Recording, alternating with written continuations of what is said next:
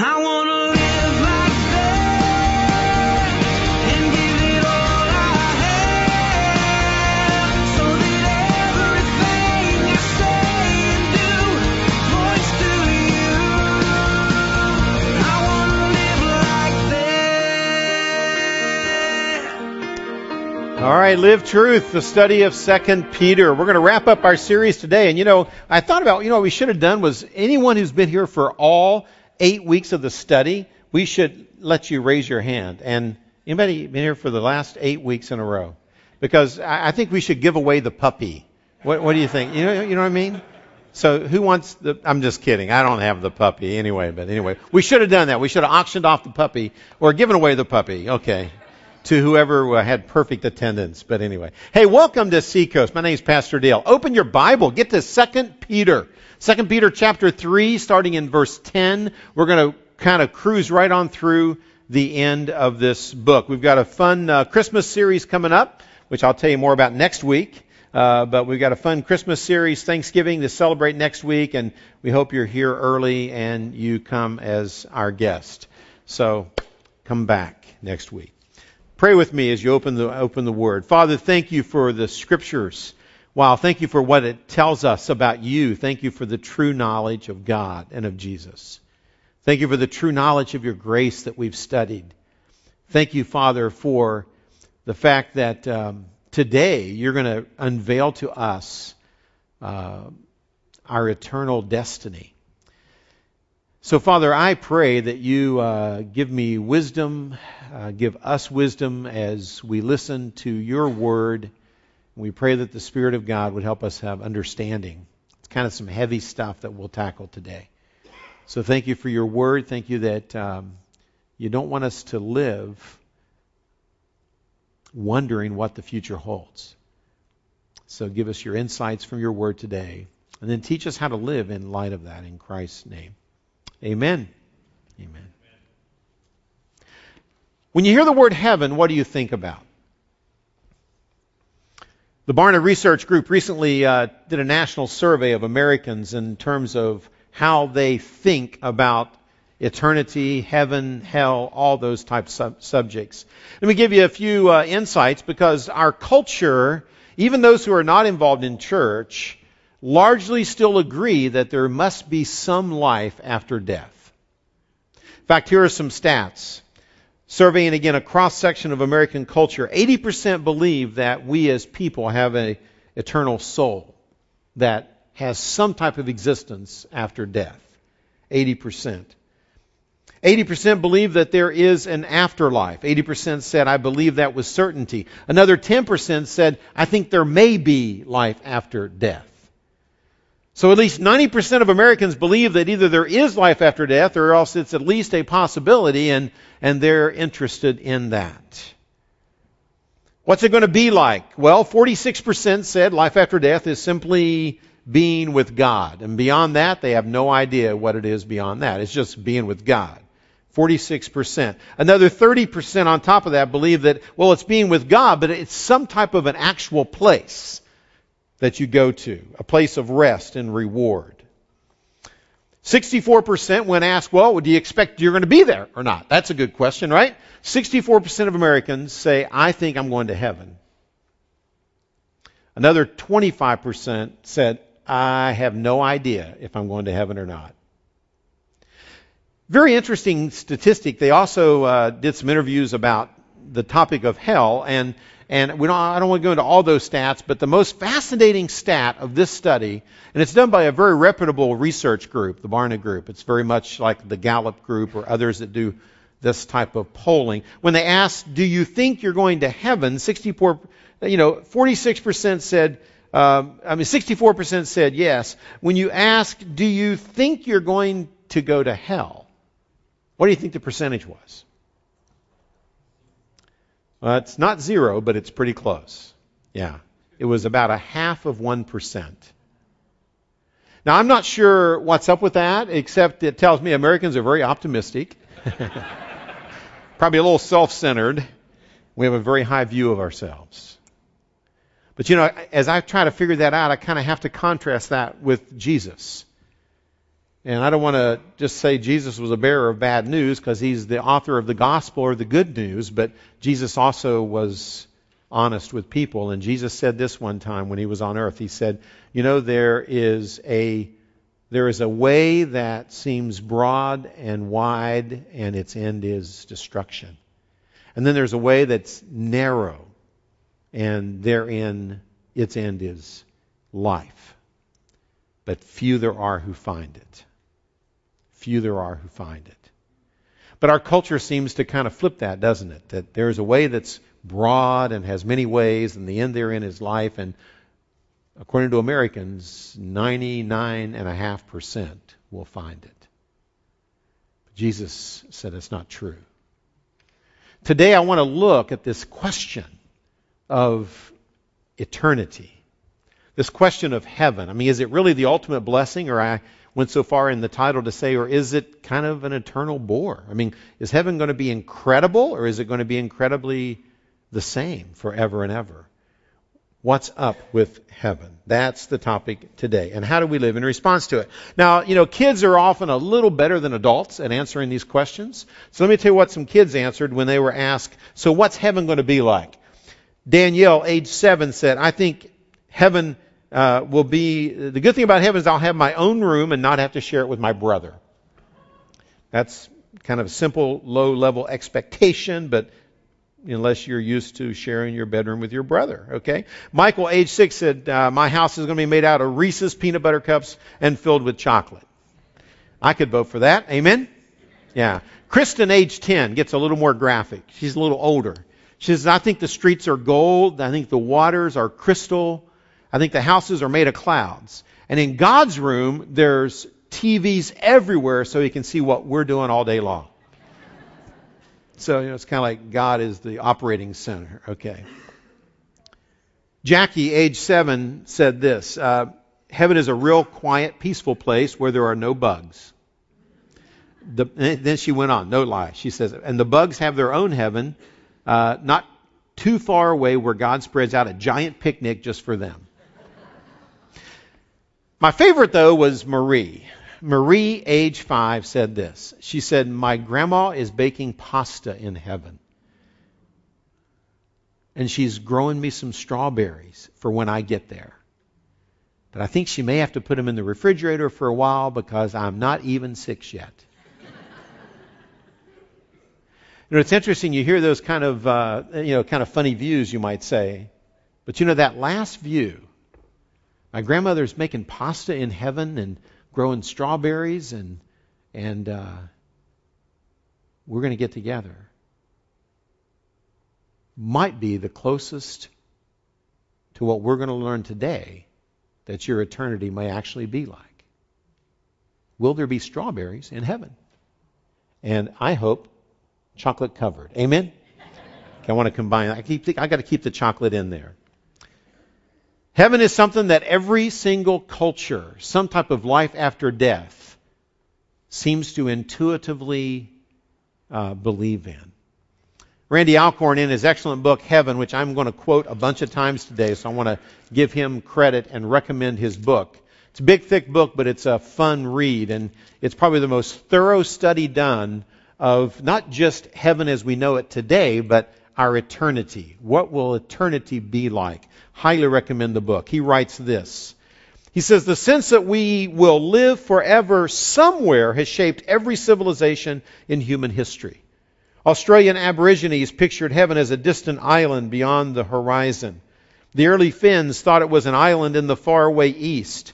Mexicans, Peruvians, and Polynesians believed that they went to the sun or the moon after death. Native Americans believed that in the afterlife, their spirits would hunt the spirits of buffalo.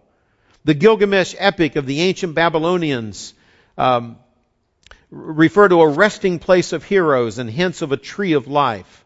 In the pyramids of Egypt, the embalmed bodies of the pharaohs had maps placed beside them as guides to the future world. The Romans believed that the righteous would picnic in the Elysian fields while their horses grazed nearby. Seneca, the Roman philosopher, said this. He said, the day that thou fearest as the last is the birthday of eternity. Anthropological evidence suggests that every culture has a God-given innate sense of the eternal, that this world is not all there is. Jesus certainly affirmed that. Before he died on the cross, he said to his closest followers, remember this, John 14:1, he says, I go to prepare a place for you. And if I go, I'll come again and receive you unto myself, that where I am, there you may be also. Jesus said he was preparing a place for his followers. Today's passage in 2 Corinthians chapter 3 really is going to ask and answer, I think, two big ideas. Here they are. So you know where I'm headed, then we'll go there, and then we'll tell you where we went. How's that sound? Okay? Number one, where are we headed? The reality is today's passage first talks about bringing eternity into focus. What will our eternal destiny be like? Where is planet Earth and humanity headed? We want to bring eternity into focus. I call it future truth, bringing eternity into focus. And then, beginning in verse 14 especially, but sprinkled throughout, he then talks about so what?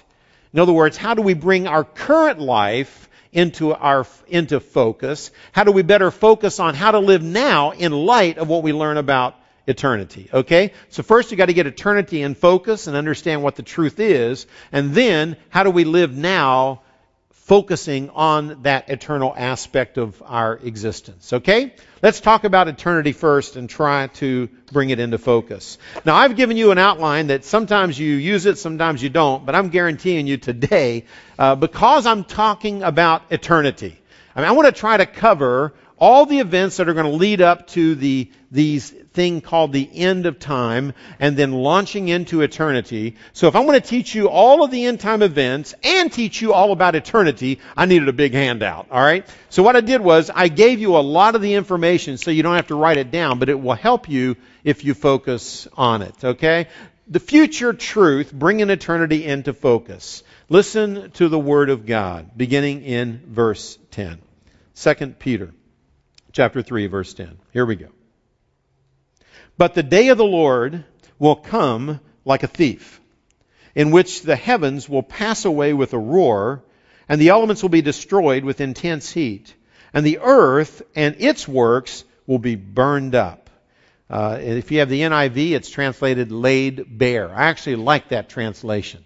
The earth and its works will be laid bare or burned up. It says this, since all these things are to be destroyed in this way, what sort of people ought you to be in holy conduct and godliness? Looking for, now underline that word, because anytime a word is repeated 3 times in one short passage, it's important. And this one comes up 3 times, okay? Number 1, we live looking for and hastening the coming of the day of God. The day of the Lord and day of God, I believe, are synonymous. Because of which the heavens will be destroyed by burning, and the elements will melt with intense heat. But according to His promise, verse 13, we're looking for, there it is the second time, we're looking for a new heavens and a new earth in which righteousness dwells. Therefore, verse 14, beloved, since you are looking for, there it is third time, you're anticipating, you're looking for these things, be diligently to be found in Him, to be found in peace, spotless and blameless, and regard the patience of our Lord, that is, the fact that Christ hasn't come yet, the fact that we regard the patience of our Lord as salvation, just as also our beloved brother, the Apostle Paul. Let's pull up right there. We'll come back to that. 3 quick facts that I want to unpack about where are we and civilization headed. Fact number 1, history is on a countdown toward this thing called the day of the Lord. He calls it in verse 12, the day of God. What is he talking about? Whatever it is, he says it comes like a thief in the night, so it comes quickly. We learned that last week, without warning, no 2-minute countdown whenever this is going to happen. So he says it's like a thief in the night. All of a sudden you don't expect it. Boom. Once he comes, there's no turning back. So the day of the Lord is going to come like a thief in the night. And the day of the Lord will result in the heavens and the earth being burned up and a whole new heaven, whole new earth being created. Now, if all that we had was this one verse, you would think that there's all of a sudden, bam, Christ comes, the day of the Lord happens, and the very first thing that happens is everything is destroyed and there's a new heaven and a new earth. But what I want to show you now is that this phrase, day of the Lord, is not just referring to one single moment or event, but a period of time.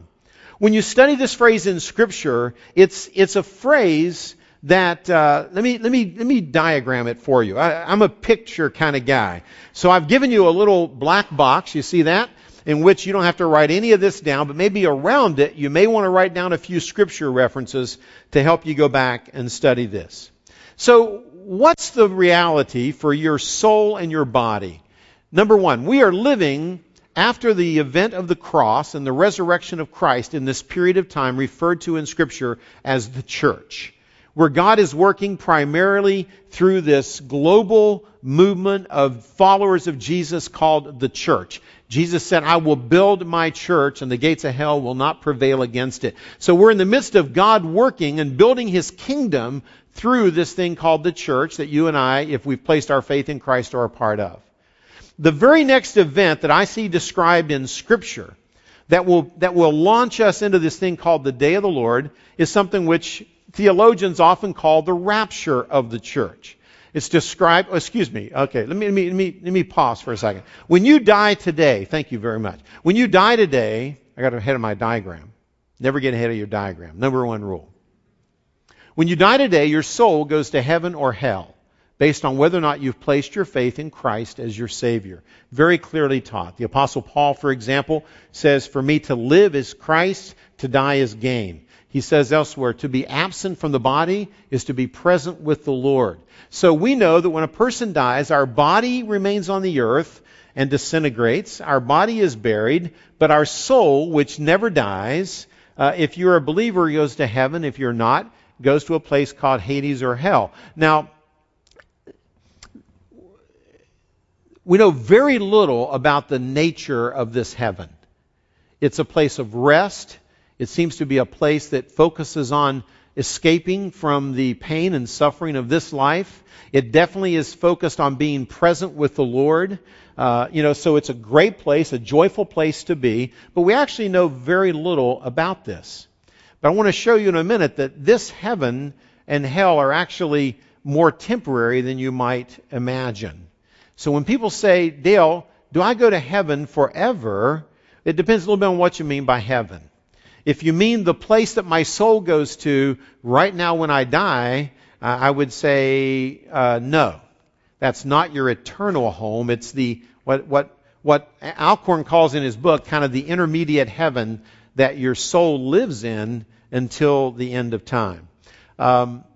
But if you mean by heaven your eternal destiny or eternity, then yes, you're with Christ forever, never to be away from Him, and that's forever and ever.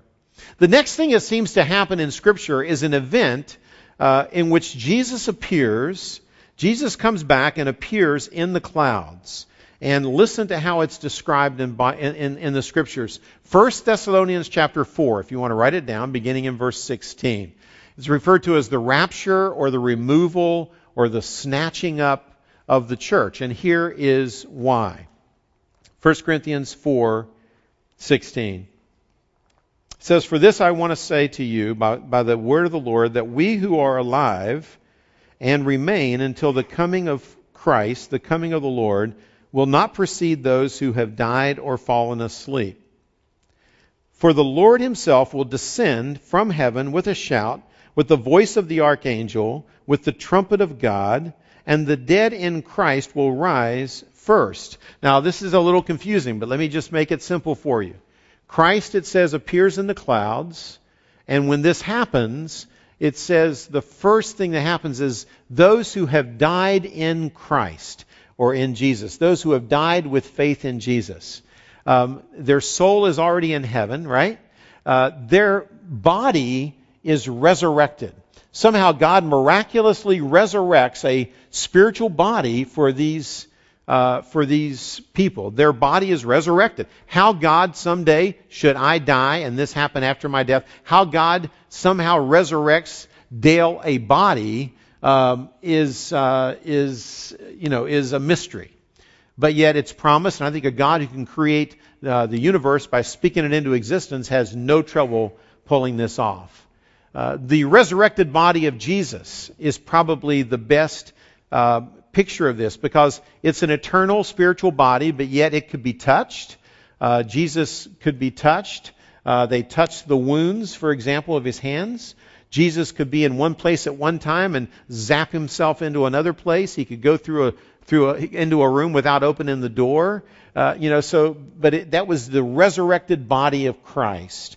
And it's referred to as Christ's resurrected body is like the first fruits of the resurrection. So it's the example of how our bodies will be like the resurrected Jesus. So if you want to picture that, that's the best way I can try to describe it. But the idea is that these bodies are resurrected. So if someone's already died and they're with the Lord in heaven, their bodies will be resurrected first and go up to be united with their soul with the Lord in the clouds. And then, in an instant, the passage goes on and says this. It says then, verse 17, we who are alive when Christ comes and remain will be caught up together with them in the clouds to meet the Lord in the air. And so we shall always be with the Lord. Therefore, comfort one another with these words. So what he says is, then those of us that might be alive when this happens. So we're followers of Christ and we're alive. Instantly, we witness this resurrection of those who have died in Christ. Their bodies are resurrected, and then our bodies would be transformed in a flash into that eternal body that would go up to be with the Lord. So it's a wild and crazy thing to picture, but it's exactly what 1 Thessalonians chapter 4 describes. Now, I think personally, when Jesus says that my coming is going to be like a thief in the night, that the day of the Lord will come like a thief in the night, I think this is what he's referring to. That there's no advance warning. It could happen at any moment. And in fact, from my study of Scripture, there's actually nothing that would have to happen before this could happen in the next... Just playing with you there. In the next moment. In other words, this could happen today, in my opinion. You say, well, Dale, what about certain things in Scripture that are supposed to still happen? You know, every tongue and tribe knows about Christ and this and that, various things. And, the reality is a lot of things happen after Christ returns as well. So whether they happen before he returns or after he returns, the reality is, I believe we should live with a sense of imminency, with a sense of anticipation, with the sense that this could happen at any moment. And that certainly seemed to be the spirit of 2 Peter. Now, after this happens, what happens? Now, let me kind of walk you through this real fast. And I'll give you some scripture references. Then, the next thing that happens is there is this bema judgment where Christians, those who have faith in Christ, are saved by His grace, not works, saved by the grace of God, appear before a special judgment in heaven called the bema seat or the bema judgment. I gave a sermon on this a few weeks ago in this series, so you can go back and listen to it. But basically, this is when God distributes rewards that are given to His followers based on how they lived their lives, based on how they were good stewards of what God had entrusted to them, based on how they served Christ in this life, that God gives out rewards. And some of those rewards are used in worship, and other rewards will apply to eternity. And so go back and listen to the sermon if you want to hear an entire message on mostly this. But then this happens. We're not sure exactly when, but that happens. And then with Christ removing His church, I believe what begins is about a 7-year period described as a period of great tribulation. And it's described in a lot of metaphorical and graphic detail in the book of Revelation. And you see it described from chapters 4 to 19. And Jesus talks about this in Matthew chapter 24, which I gave you an outline of last week. Remember that? And, so if you look at Matthew 24, if you look at the book of Revelation, you read about this tremendous time of tremendous tribulation on planet Earth. After this period of time, then Revelation 19 describes Jesus Christ coming to earth. Matthew 24:30 would be the reference in the teaching of Jesus. And this is a time that Jesus doesn't just come in the clouds, but He comes to the earth. He executes judgment. It's actually described as Him putting to death His enemies are slain. Jesus comes with the church as His army, and His enemies are slain. Those who have faith in Christ when this happens are kept alive and saved. They aren't changed. They're kept alive in their physical bodies. And they begin the next thing described in Scripture, which is a 1,000-year period where Jesus reigns over His kingdom on planet Earth. So Christ reigns on the earth. There's perfect peace.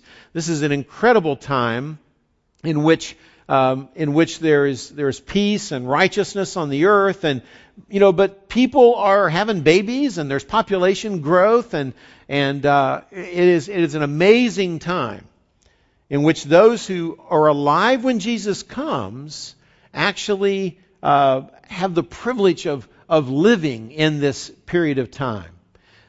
So it's an amazing 1,000-year period. The most distinctive thing said about it is in Revelation chapter 20. So if you write that down, read it this week. And in Revelation 20, it says the thing that makes this so different is Christ reigns on the earth, and it says Satan is bound for 1,000 years. He's allowed no influence on planet Earth. So it's like Satan is chained or bound up, not allowed to influence events on planet Earth for 1,000 years. Imagine that. And then at the end of that 1,000 years, it says that God releases Satan and allows him to again have influence. And there are unbelievers who will follow after him. And there's a great rebellion, a tremendous time of warfare and rebellion. And then after that tremendous warfare, bring up my warfare. There it is. The final conflict occurs, and then there's a final judgment, referred to in Revelation as in Revelation 20:11 as the great white throne judgment, where all unbelievers of all time come into the presence of God. And that's where it actually says that even death and Hades give up their dead, and all unbelievers of all time are gathered before Christ and are judged. And then after that, then we have the event described in 2 Peter chapter 3. Then all things are destroyed. Heaven and earth are destroyed. A new heaven and a new earth are created. And it talks about all unbelievers as well as Satan and those who have followed him are cast into the lake of fire forever. So the lake of fire is actually the eternal place of the unbeliever who is lost. So that's why I say that in a way, hell is the temporary place. The lake of fire is the eternal place. Heaven is the temporary place for the believer. The new heaven and the new earth is the eternal dwelling place. Now, is that crystal clear? Everybody got that? Okay, any questions? I wish we could just take the next 30 minutes for questions, all right? If you have questions, get Alcorn's book, okay? And I can point you to some more. But what I really want to do is to show you that in this passage, when he says, look, here's what's going to come down. Jesus is coming like a thief in the night. And when he comes, all of a sudden, with no warning, the day of the Lord will come like a thief in the night, verse 10, in which the heavens pass away and are destroyed. And we would think that, it's kind of like we would think that everything from the rapture of the church to the new heaven and the new earth is shrunk down in 2 Peter 3, 10, and 11 into two short verses. And the reason that it says that is when you study the phrase, the day of the Lord, or the day of God. It's used in Scripture not just for a moment or a single day in time, but it's used to describe end time events.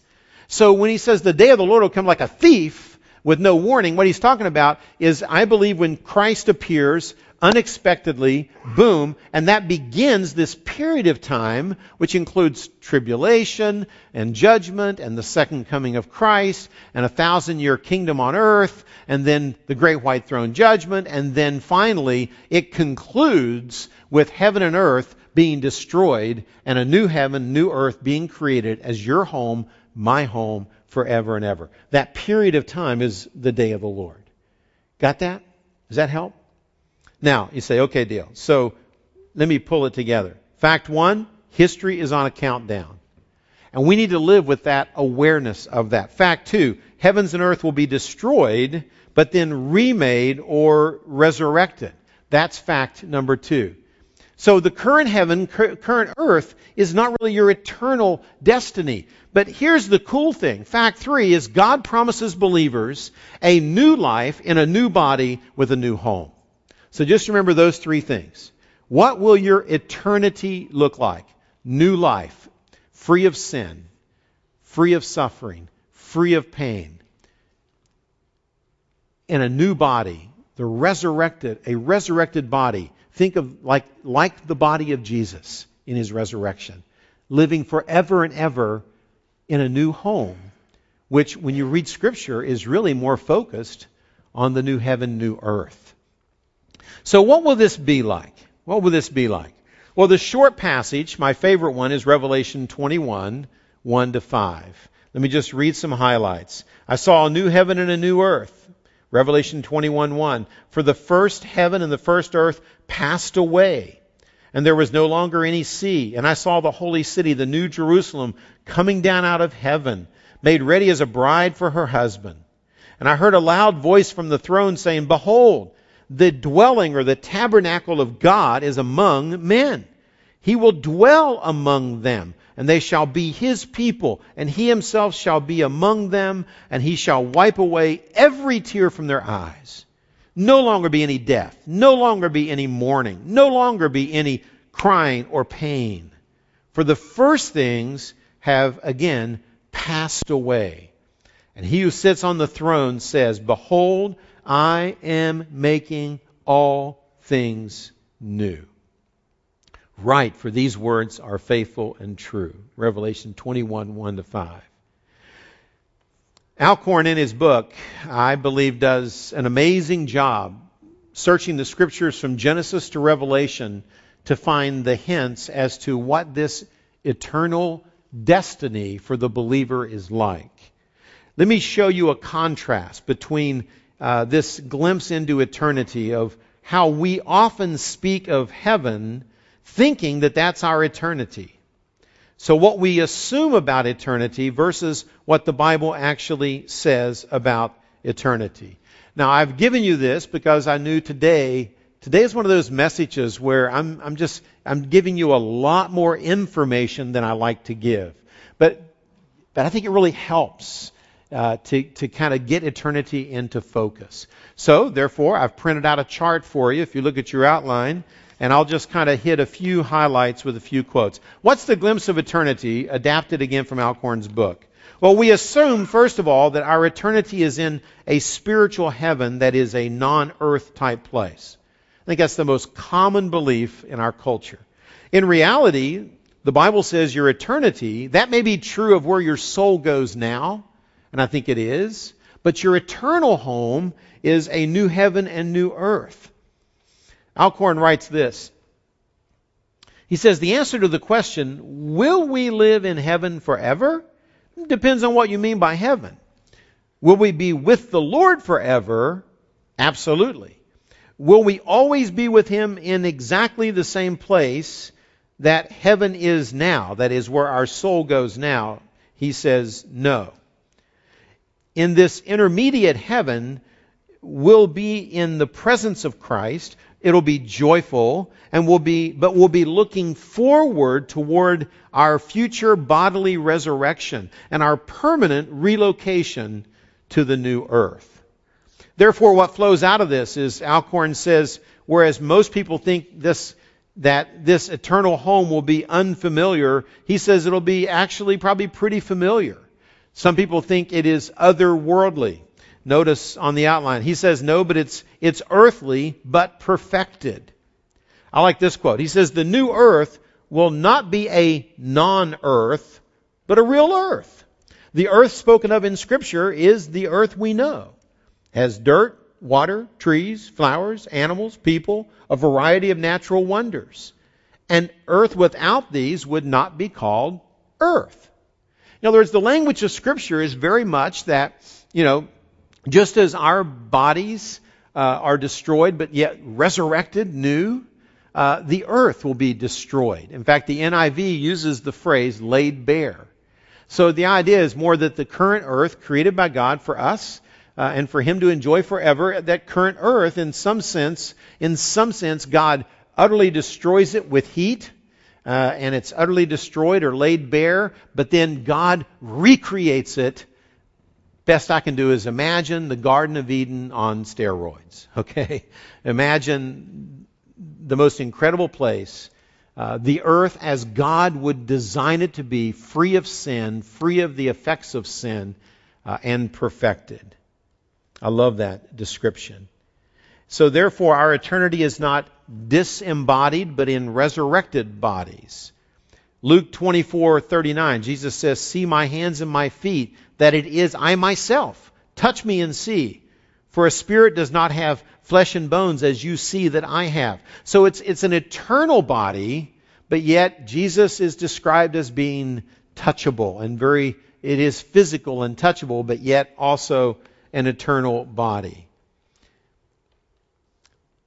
Here's another contrast. We usually think of heaven as leaving all of our favorite things behind. I think that's why most of us, to be honest, you think, hey, are you kind of eager to go to heaven? I'd probably say, I kind of want to go there in the end, but I don't want to rush.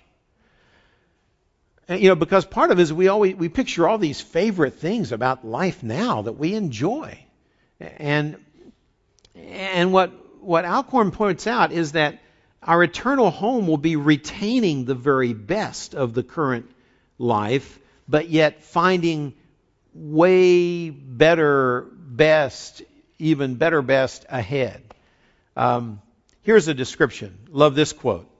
"Every joy on earth, including the joy of reunion, is an inkling, a whisper of a greater joy. The Grand Canyon, the Alps, the Amazon rainforest, the Serengeti Plain. These are rough sketches of the new earth. One day we may well say the best parts of the old world were just a sneak preview of this one. Like a little foretaste, like licking the spoon from Mama's beef stew an hour before a great supper. Just like the Garden of Eden, the new earth will be a place of sensory delight, breathtaking beauty, satisfying relationships, and personal joy, all especially in the presence of God dwelling with us." Here's another contrast. We think that our eternal home is strange and unknown, but he says this would say it's probably familiar, but like anything we've ever known. I love that. Rene Pache writes this: "The emphasis of the present heaven is clearly on rest and cessation from earth's battles and the comforts from earth's sufferings. But the future heaven, the new heaven and new earth, is centered more on activity and expansion, serving Christ, reigning with Christ. The scope is much larger. The great city with its 12 gates. People are coming and going. Nations are there to be ruled. In other words, the emphasis of the present heaven is on the absence of earth's negatives." This is quotable. Those of you who want to tweet something from the morning. Here you go. I'll give it to you. "The emphasis of the present heaven is on the absence of earth's negatives, while the future eternal heaven and earth is on the presence of earth's positives and the perfection of earth's positives, magnified many times through the power and glory of resurrected bodies on a resurrected earth, free at last from sin and shame and all that would hinder joy and achievement." We think heaven is a boring place with nothing to do but float on clouds and sing songs. But the reality is, our eternal destiny is a place in which we have a God to worship who is with us. And He is the focal point of our worship. We have Christ to worship and to serve, a universe to rule, purposeful work to do and accomplish, friends to enjoy. Wow. I'll leave the rest of the chart for you to consider on your own. But it's a place of eternal learning and discovery, fascination, the fulfillment of desire. And I love the ending point of the outline. He says this: we think heaven is just the absence of anything terrible, but the real eternal destiny is the presence of the wonderful. It's not just the absence of the terrible, it's the presence of the incredible, even yet to be imagined. Beauty and joy of life with Christ, with one another, forever and ever. Amen. Alcorn concludes the book by saying this: what we have assumed about heaven has reduced it to a place we look forward to only as an alternative to the intolerable existence here on the earth. Only the elderly, disabled, and suffering, and the persecuted might desire the heaven we imagine. But the Bible portrays life in God's presence in a resurrected body, in a resurrected universe, as so exciting and compelling that even the youngest and healthiest of us should daydream about it. And I have to admit, when I read that, I thought, that's me. That so often I have failed to really enter into excitement over what God has provided through Jesus Christ as an eternal gift, eternal home, resurrected, perfected body. God knows I need that. Amen? Yeah, you can say amen to that. And so do you. Okay? So we need that. Free of pain, free of suffering, with one another, with Christ forever. Not just in the clouds, but here in a new earth. So how do we respond to this? Let me just leave you with very short statements. Number one, this passage says, be ready. It says Christ will come like a thief in the night. It says, be ready. You could meet Christ at any moment. No 2-minute warning needed as far as I can see it before this day of the Lord would begin. Number two, be light. Every day may be your last chance to share Christ with someone who needs Him desperately. And this thing just really gets my juices kind of juiced up with the reality that we need to be more aggressively, lovingly reaching out to a lost world. Whether it's right here in Encinitas or in the distant reaches of Africa. We have got to take that more seriously. You have no promise that your neighbor, your friend, your family will have tomorrow. You only have today. Number three, be on guard.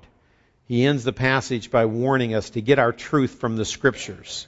Make sure you listen to the Word of God. Don't buy into the thinking of the culture which says, this is never going to happen. The reality is the Scriptures may be hard to understand at times, but they are your wisdom for life. And last of all, he ends by saying this: you therefore, verse 17, beloved, knowing this beforehand, be on your guard. Verse 18, but grow in the grace and knowledge of the Lord and Savior Jesus Christ. He ends by saying, look, some of this is hard to understand. I love the fact that Peter says, hey, some of this is hard to understand. He acknowledges that. But he says, don't miss the big idea. Because whether you understand everything on the chart that I gave you in the black box, understand that the beginning point is Jesus will show up with no warning, and everything changes from that moment on in human history. And very soon after that, from God's perspective, everything will be destroyed and it will all be made new. And the eternal destiny, if you know Jesus Christ, is the new heaven and the new earth. The eternal destiny, if you do not, is the lake of fire. And he says, in light of that, let us live with godliness. Let us pursue holiness. Let us pursue sharing the great news of the gospel. Let us live now with one eye on the eternal destiny that people face. That's wisdom. That's wisdom. Pray with me. Father God, thank you for this incredible glimpse into eternity. I thank you for the richness of your word. I thank you for the fact that you promise us that you share a dislike for the pain of this planet. You share a dislike for the effects of sin and shame and pain and suffering that goes with life on planet Earth now. But Father, we thank you for the joys of this life. We have you to thank for those as well, but we thank you that those joys will be magnified and perfected in eternity. And we'll have you among us, and we'll have Christ as the center of our worship face to face. So, Father, I pray that we as your church, that we would be a church that is passionate to not live for the things of this short little time on planet Earth, knowing that it's all going to get burned up. But let us live for that which will be eternal and last forever and ever. And let us lay up treasure in heaven, as Christ says. And Father, if there is anyone this morning that needs you, we pray that they would take a moment to just simply say, Lord Jesus, I choose you today. I don't want to wait till tomorrow. I place my faith in you today with Pastor Dale, and I want you to be my Lord, my Savior. I choose you today. I'm not trusting in my goodness because I know I still sin. I choose to trust in what Christ did on the cross as my resurrected Lord and Savior. We love you. And we worship you now in Christ's name. Amen. Stand with me and sing one final song. I think this is a great song of celebration. Focus on the words as you sing it.